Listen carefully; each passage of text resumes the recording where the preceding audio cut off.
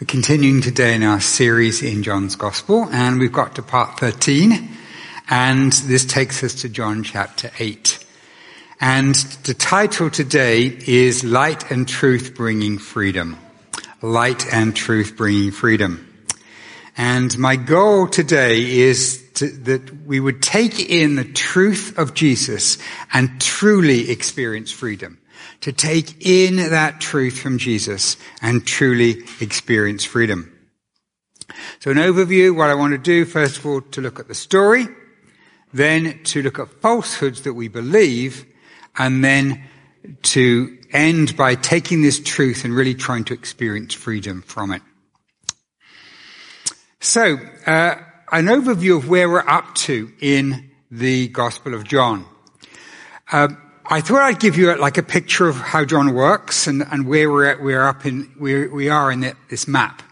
You can divide John's Gospel into two parts.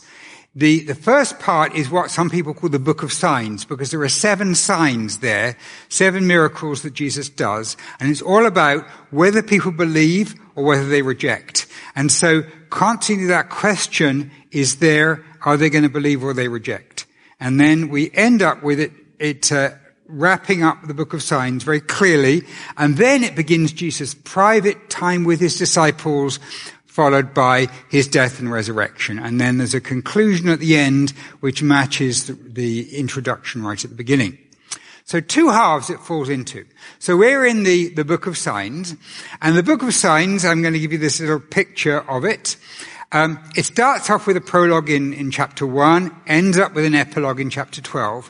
And then we have the first set of miracles, the wedding, Nicodemus, woman at the well, the child healed.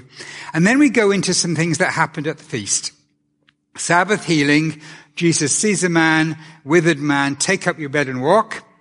And then we have a whole section, verses 6 through 8, which is just Jesus talking. And it's the hardest part of John, because there's not much action, there's just Jesus speaking. And first of all, he says, I am the bread of life. And then what we did the last week was, I am the living water. And then this week's, I am the light of the world. Those are the 3 sections, those 3 chapters.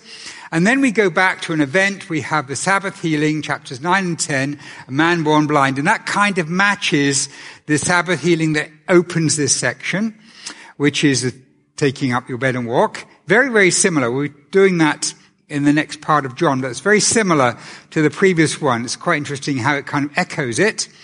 And also, the Sabbath healing is like a link to the man being born blind because, the second Sabbath healing, the man being born blind, is linked to Jesus being the light of the world. So they kind of connect together. He's bringing light.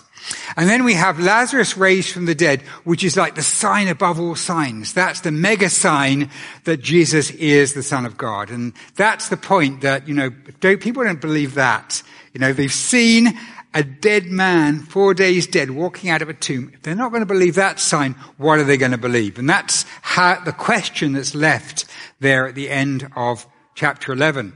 So, Book of Signs, we're right in the middle of that, just past the middle, with chapter 8, I am the light of the world. But this is one of the most difficult parts of John's Gospel because it's a lot of talking, and sometimes the talking is hard to kind of get to grips with what's the line of argument that's flowing. So, bear with us on this. Once we're through chapter 8, today we're back to stories of Jesus doing things, and I'll be showing some video, and it'll be much more straightforward to comprehend. So this is the last of the tough sections. I'll say that to start with. However, I think it's more straightforward than what we did last week, which was the living water, which was some quite complex interactions with the Pharisees. So what we're going to do now is to go into the story. I'm not going to read all the story. I'm just going to focus on the second part of it, the major part of it. But I'm just going to start at verse 12 of chapter 8. Then Jesus spoke out again, I am the light of the world. The one who follows me will never walk in darkness, but will have the light of life. And this is one of a few places in John's Gospel. There are actually 7 places Jesus says, I am ... So this is, I am the light of the world. And this is a very evocative, this idea of light. So I want to ask you, light is a strong image. When do we use light, like light and darkness in our own proverbs or language? When might you use the word light in a positive sense? Things are really dark for me now. I'm just going through some dark times. That would be something we would use it. We might say there's a light at the end of the tunnel. We might say the future is bright. So we use this kind of metaphor all the time. Can you think of any places in the Old Testament where there's this image of light being good? For you have delivered my soul from death, yes, my feet from falling, that I may walk before God in the light of life. The Lord is my light and my salvation. Whom shall I fear? The Lord is the stronghold of my life. Of whom shall I be afraid?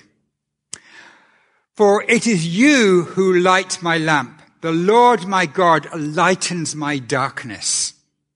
Send out your light and your truth. Let them lead me. Let them bring me to your holy hill and your dwelling. Your word is a lamp to my feet and a light to my path. And so that's got the idea of light being guiding, light helping us see our way. It's the strongest connection, however, between light and Jesus is actually in the first chapter of John. So we read, in him was life, and the life was the light of men. The light shines in the darkness, and the darkness has not mastered it. There was a man sent from God whose name was John. He came as a witness to bear witness about the light, that all might believe through him. He was not the light, but came to bear witness about the light.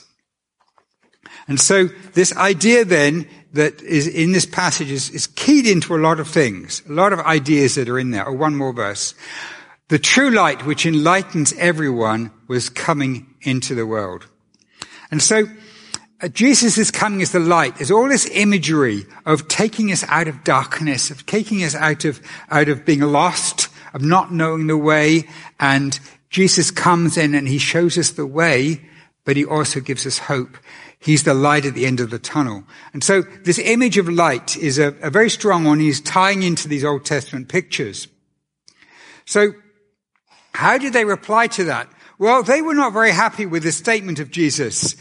They basically felt that Jesus was, what's he claiming here? Who are you to claim this? Who are you to say that you are the light? And so he says, they say to him, who are you? Jesus replied, what I've told you from the beginning. I have many things to say and to judge about you, but the Father who sent me is truthful. And the things that I have heard from him, I speak to the world. In other words, the light that Jesus brings, he's plugged into the Father. And so it's God's light that he's bringing. They did not understand he was telling them about his Father. Then Jesus said, when you lift up the Son of Man, then you will know that I am he, and I do nothing of my own initiative, but I speak just what the Father taught me. So in other words, again, the light that he's speaking is coming from God. And the one who sent me is with me. He's not left me alone, because I always do those things that please him. While he was saying these things, many people believed him. Now, you've seen this statement before in John. Many people believed him. And then it turned out that actually their belief was kind of superficial. So when we read this, we're kind of suspicious. Did they really believe him? What's happening here? And we're going to see our suspicions are justified. There is a problem in the belief that they have. And so what I'm going to do then is to go through the passage that we have, and I'm going to take us through, and we're going to follow the flow of ideas here. So I've titled this, The Truth Sets God's Children Free. Then Jesus said to those Judeans who had believed him, these are the ones that apparently believed him, if you abide in my word, which I've put there, continue in my teaching. Jesus literally says, abide in my word.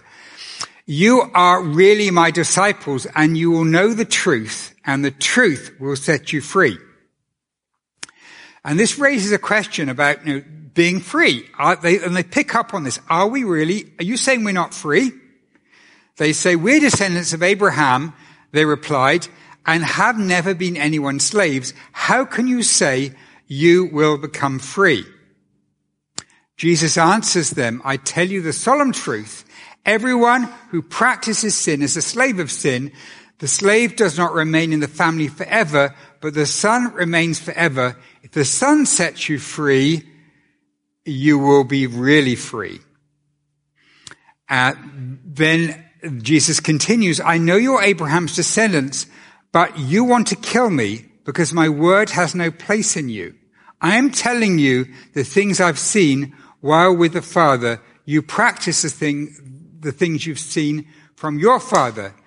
And they answered him, Abraham is our father. Jesus replied, if you are Abraham's children, you would be doing the deeds of Abraham, but now you're trying to kill me, a man who's told you the truth I heard from God.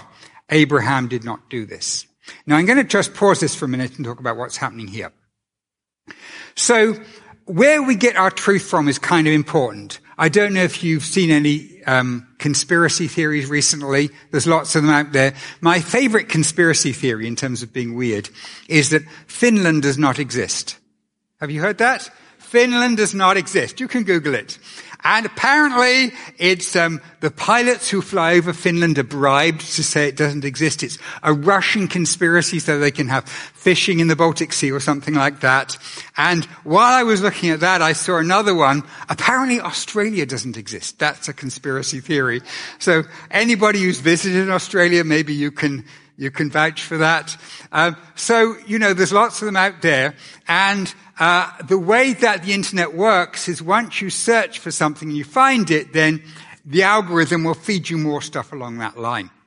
And you may have met people that can tell you very, very certainly humans never landed on the moon. It was all faked, it was all done in the desert. And they can tell you, and and where's their truth coming from? This is the important question. Where are we getting our truth from? And if we're getting it from Twitter, then maybe it's not as strong as if we're getting it from somewhere that's a bit more authentic.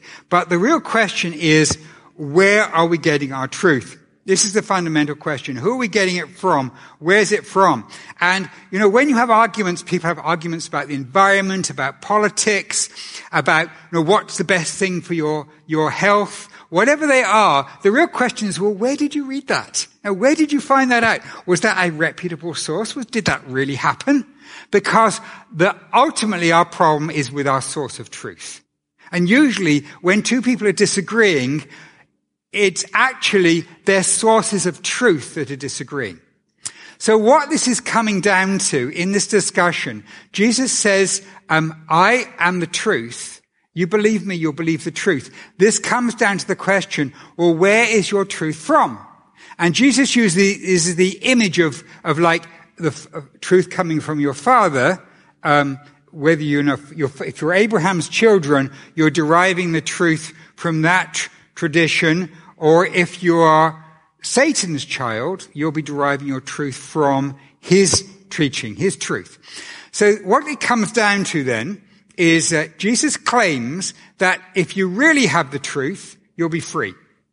This is his claim. Have my truth, you'll be free. They say, well, who says we're slaves? We're free. And Jesus says, well, if you really had truth, why would you be wanting to kill me? You can't be living in truth if you want to kill me. You claim you're living in Abraham's truth. But actually, they say Abraham's our father. Jesus replied, well, if Abraham was your father, you'd be doing his deeds. You'd have his truth. But look, what's happening here? He says, now you're trying to kill me. A man who told you the truth I heard from God. Abraham didn't do this. It can't be Abraham's truth that you're living in. So this leads to the question, and this is another place where John has cast this in this beautiful poetic form, where he starts off with one topic, and it works its way through to a central point, and then backs down to the same topic.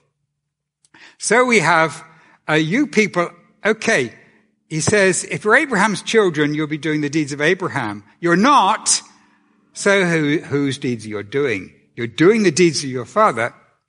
They say,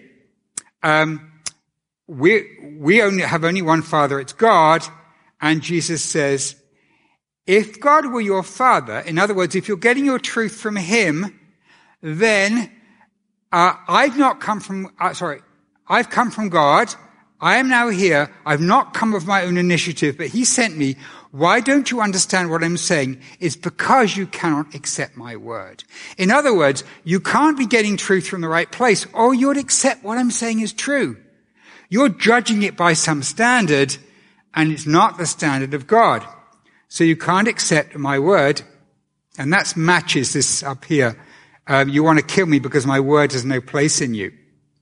And then we come to the question, who really is their father?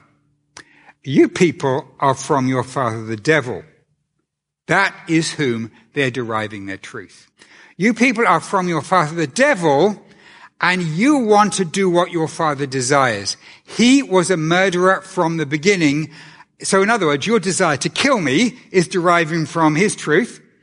Does not uphold the truth because there is no truth in him. Whenever he lies, he speaks according to his own nature, because he is a liar and the father of lies. But because I'm telling you the truth, you do not believe me. Who among you can prove me guilty of any sin?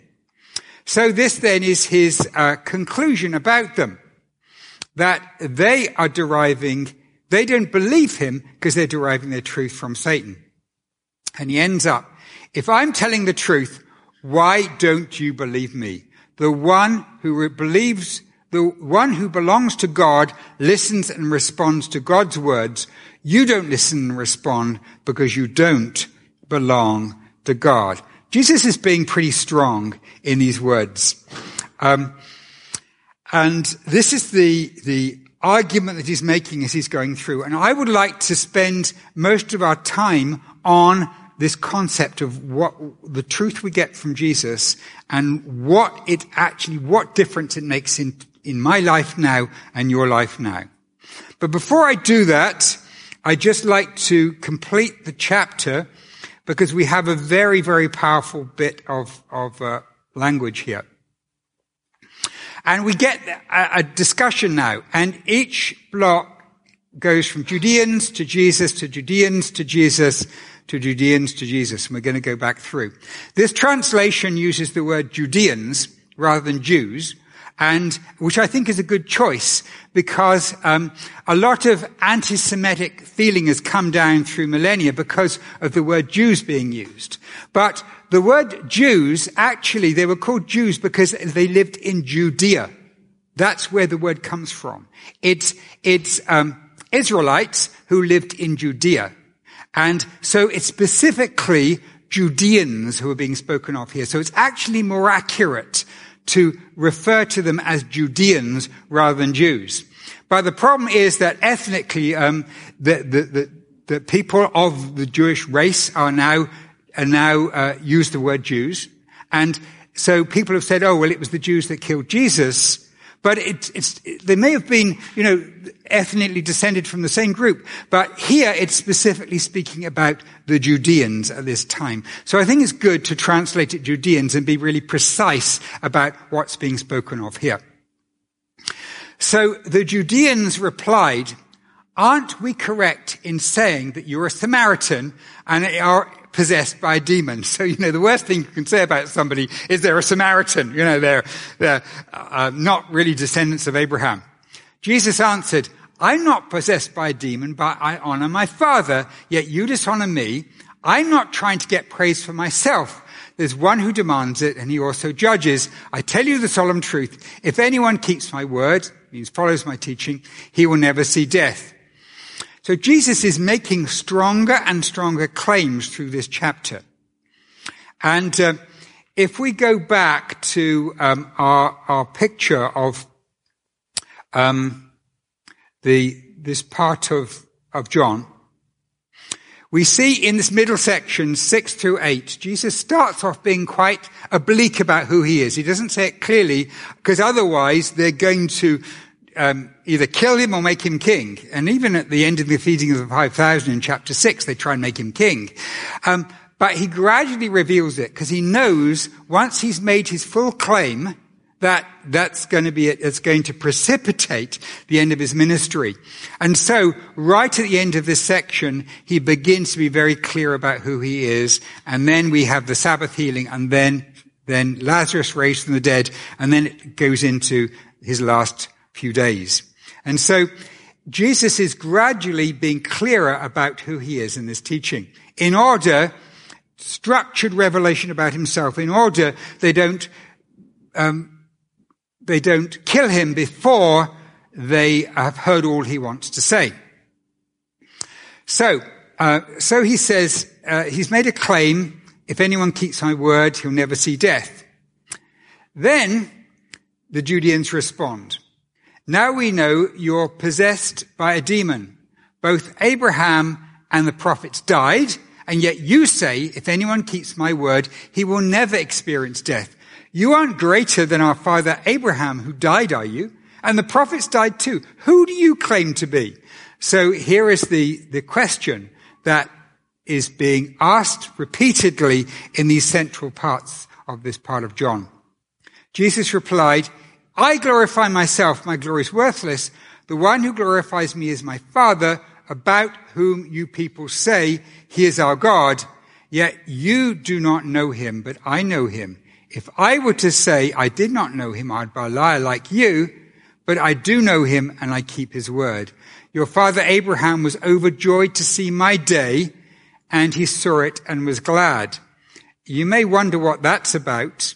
It's actually about Isaac. You know, Isaac was the name means laughter, because Sarah laughed with joy when she heard she was going to have a son. Well, what's that about? Well, both of them were dead effectively in their ability to have children. And out of that death, life came. Out of the hopelessness, hope came. And this was like a picture of Jesus coming, that this would be laughter. This would be ultimate life from the death. And so Abraham prophetically could see God's future salvation. Then the Judeans said, you're not 50 years old. Have you seen Abraham?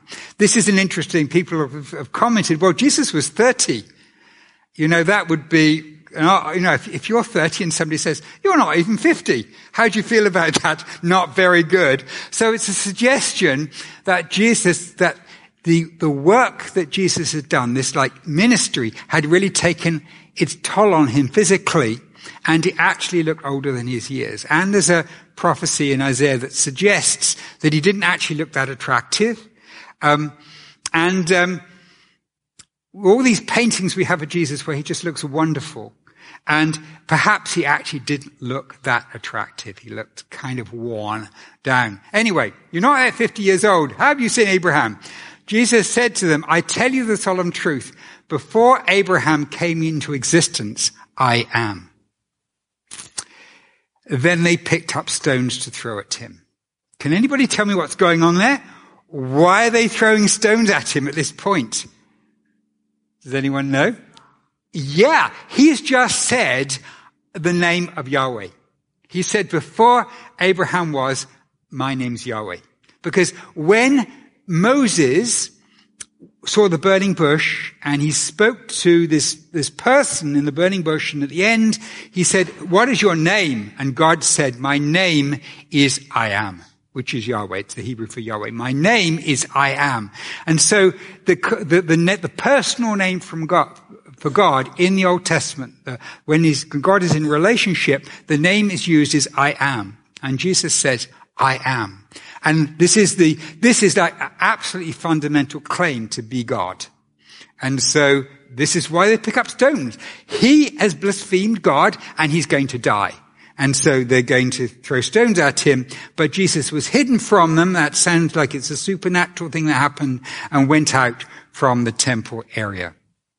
So, it's important that we take all this together in the passage, because it's all to do with Jesus' revelation of the truth and their rejection of the truth, and how they feel about this truth being revealed.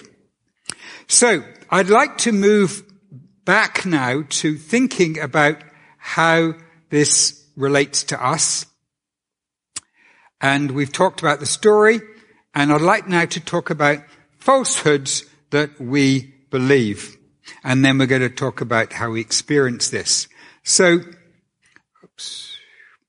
how does the truth set you free? I'd like to just throw it open for a question. What falsehoods do Christians often believe? I'm just going to give you a sample. I have to do everything perfectly or I'll be rejected. What other falsehoods might we believe? I have to be good enough to get into heaven. God has run out of patience with me. God is angry at me. I asked Ruth because I discovered that she actually did this very topic last night at the women's gathering. And yeah, you can come here, you can stand here. And so they actually went through some lies and some truths. So let's tell us some of the things you found. Yeah, so we were talking about different things that we all wrote down, some lies that we were believing. So we had things like God doesn't hear me, or like he's tired of me, like he's never going to intervene on my behalf, things like that. It's so easy to like just twist what God is like and what his character is like. So we were just exploring a bit of that yesterday. And you had some verses that answered that? Yeah, so I mean, like, I don't know if I could even give the specific references, but if you believe that like God doesn't hear your prayer, there are so many times in the Psalms when the psalmist says like, Lord, you have heard me. I know that you hear me. Like, you've heard me in your sanctuary. The lie that you've like gone too far and like made too many mistakes for God. I think the book of Hosea is an amazing, that it speaks to that in an amazing way, because that there is so many points where God's like, how can I give you up, Israel? Like, you are my child. I'm not going to forget you. My anger is going to be set aside, and I have compassion for you. Yeah, excellent. Thank you. So I have some other suggestions. God only loves me when I perform well. I can't forgive myself. I can't ultimately trust anyone. And you can probably add a lot more onto this list. Then there's some others. If I say or do ... people will think I'm stupid. There's something inherently wrong or different about me. So I'm going to go through some examples now of where Jesus' truth is specifically countering some of these. And I'm trying to take them mainly from the Gospel of John. But I want to think on the other side of things about the lies. The very first lie that we have in the Bible, it comes from Satan. And the very first lie is, you can't trust God. He doesn't have your best interest at heart. Isn't that amazing? Because that is such a question for us now. You know, can I really trust God? Does God really care about me? And so I want to look at Satan's lies and then look at Jesus' truth. You cannot trust God to look after your best interests. What's the truth that Jesus said that would counter that? Well, God put you before even the life of his own son. And Jesus said, for God so loved the world. He so loved the world, he gave his own son. So this is Jesus' teaching, and that dispels the lie. What more could dispel that lie than he would give his own son? And the goal this morning is that we really get hold of these. I'm not just putting them up here for a bit of intellectual interest. We need to grasp these. So I want you, everything that's in red here, I want you to just write on your heart, take it in, because these words will set you free. God only loves me when I perform well. And we had that just a little earlier. How would we answer that from Jesus?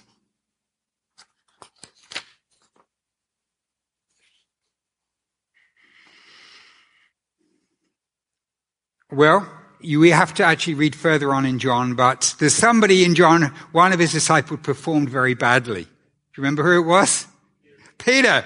And Jesus' commitment and love to broken people like Peter is there as a revelation of the love of the Father. I want to say to you, Peter is in there. That story of Peter is in there because of you and me. So you and me can take that in. I mean, the whole thing with Peter is just so bad. He didn't just deny Jesus, but he boasted beforehand that he would be the last person to deny him. And he's covered with shame afterwards. And Jesus restores him. And that is for us. So, that we have to take that story in with Peter. I have to do, everything perfectly or I will be rejected. I have to do everything perfectly or I'll be rejected. Anything that Jesus said that would match up with that? Well, what I have, two things. First of all, we're going to come on to this in the next section, but Jesus is a shepherd. And the whole purpose of a shepherd is because the sheep go astray, the sheep need bringing back, they need caring for, they need guiding. They're stupid, they've got to have somebody who can look after them.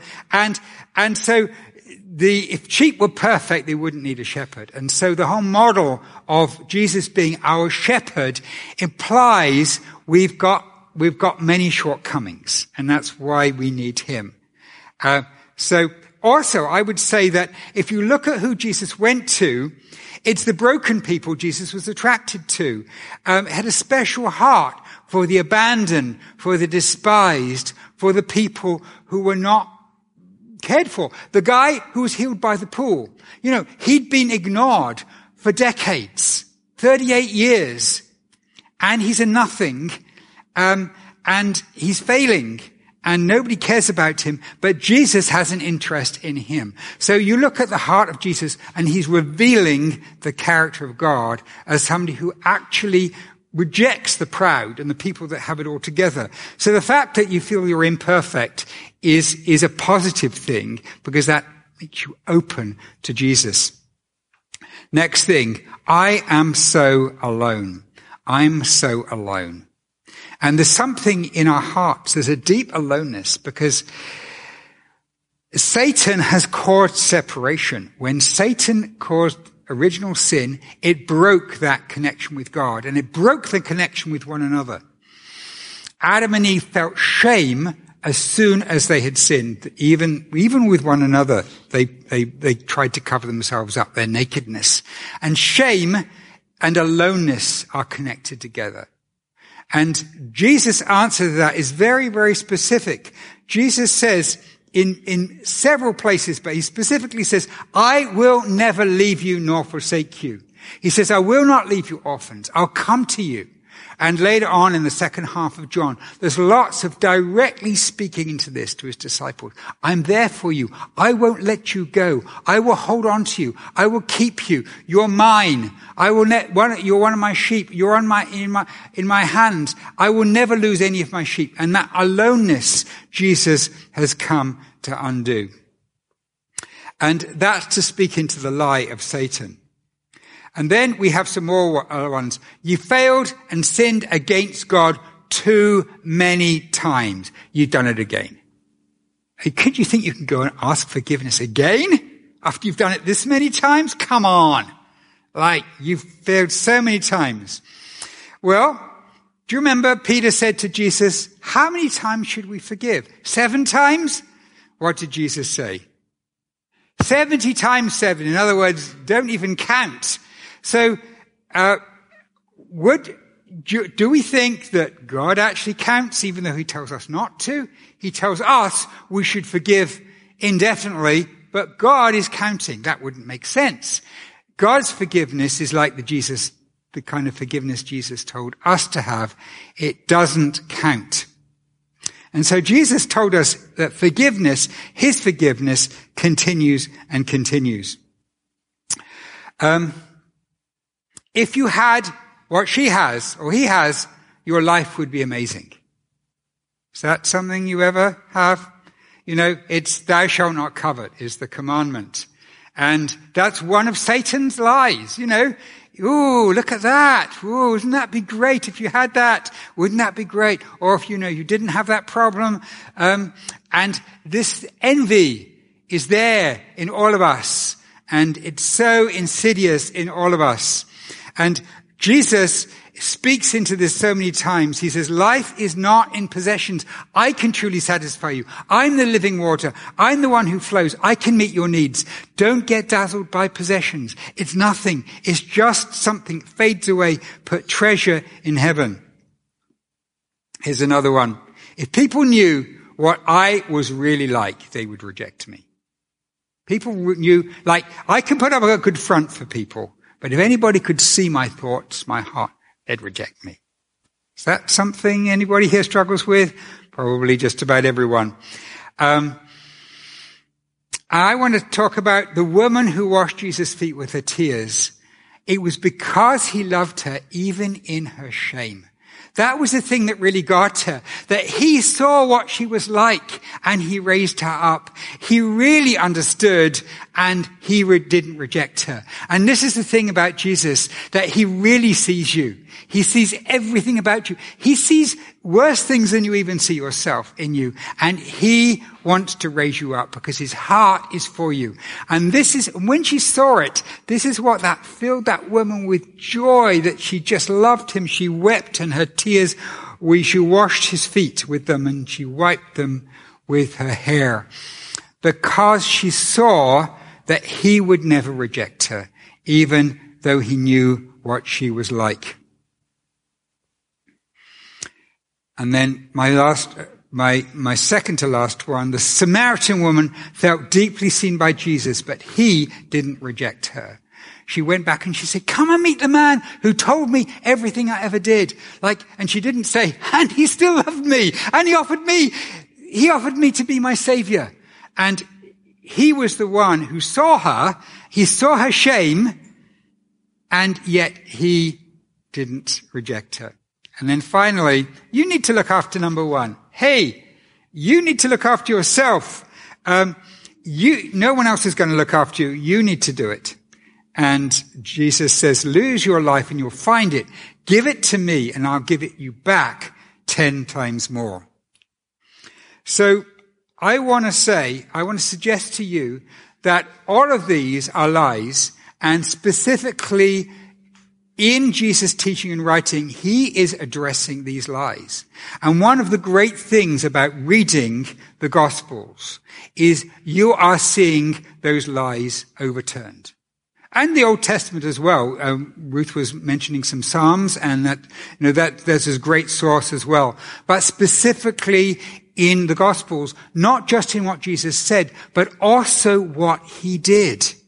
Could you see what he would do if you were in that story? If you were there, how would he look at you? And immediately say, well, of course he would love me. He would care about me. Of course, because that's his character.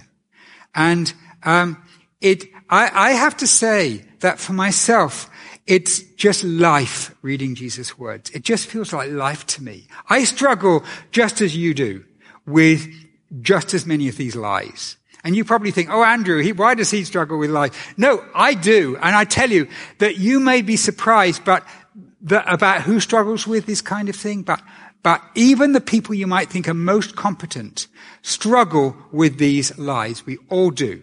And I have to do this just as much as you do, to say, no, I'm not worthless. I'm not a failure.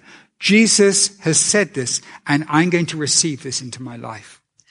So I want to say that hearing Jesus teaching, hearing what he says, reading about him is one thing, but it's a different thing. It's another thing to really take it in. And that's why I've put 2 points there.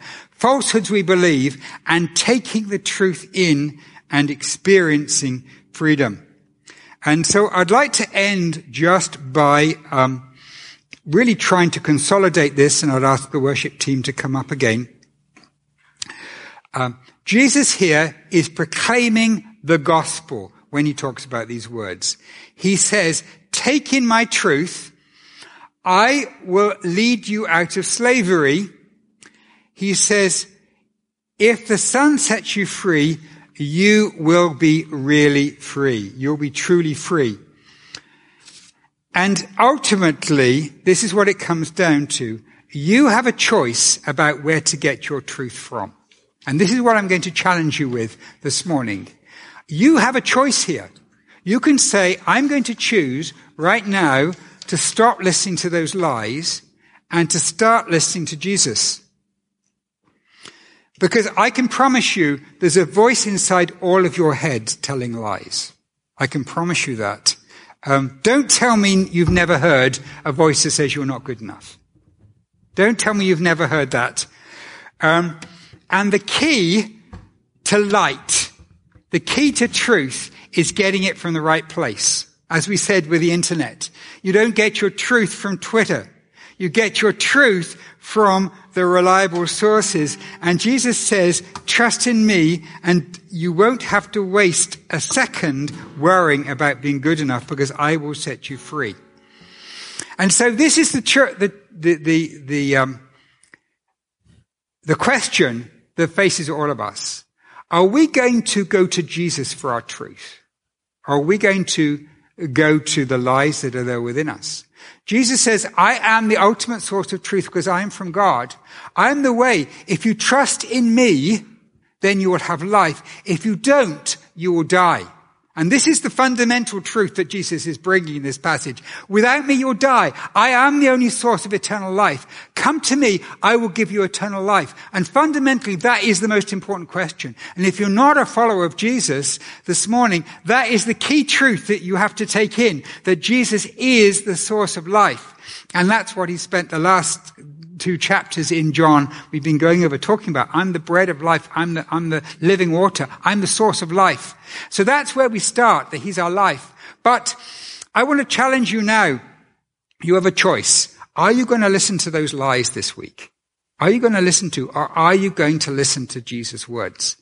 What I would suggest that you do is that you, if ever you're confronted by a lie, or whenever you're confronted by a lie, write some scriptures down or put some on your phone or whatever that answer it. I believe Ruth has some good scriptures if you're looking for some, but I've put some up here. But better still, read them yourself. Start reading through Jesus and just underline them. Bring them out, copy them onto your phone, have them there, and feed that truth into you rather than the lies. Because that truth will set you free. It will set you free.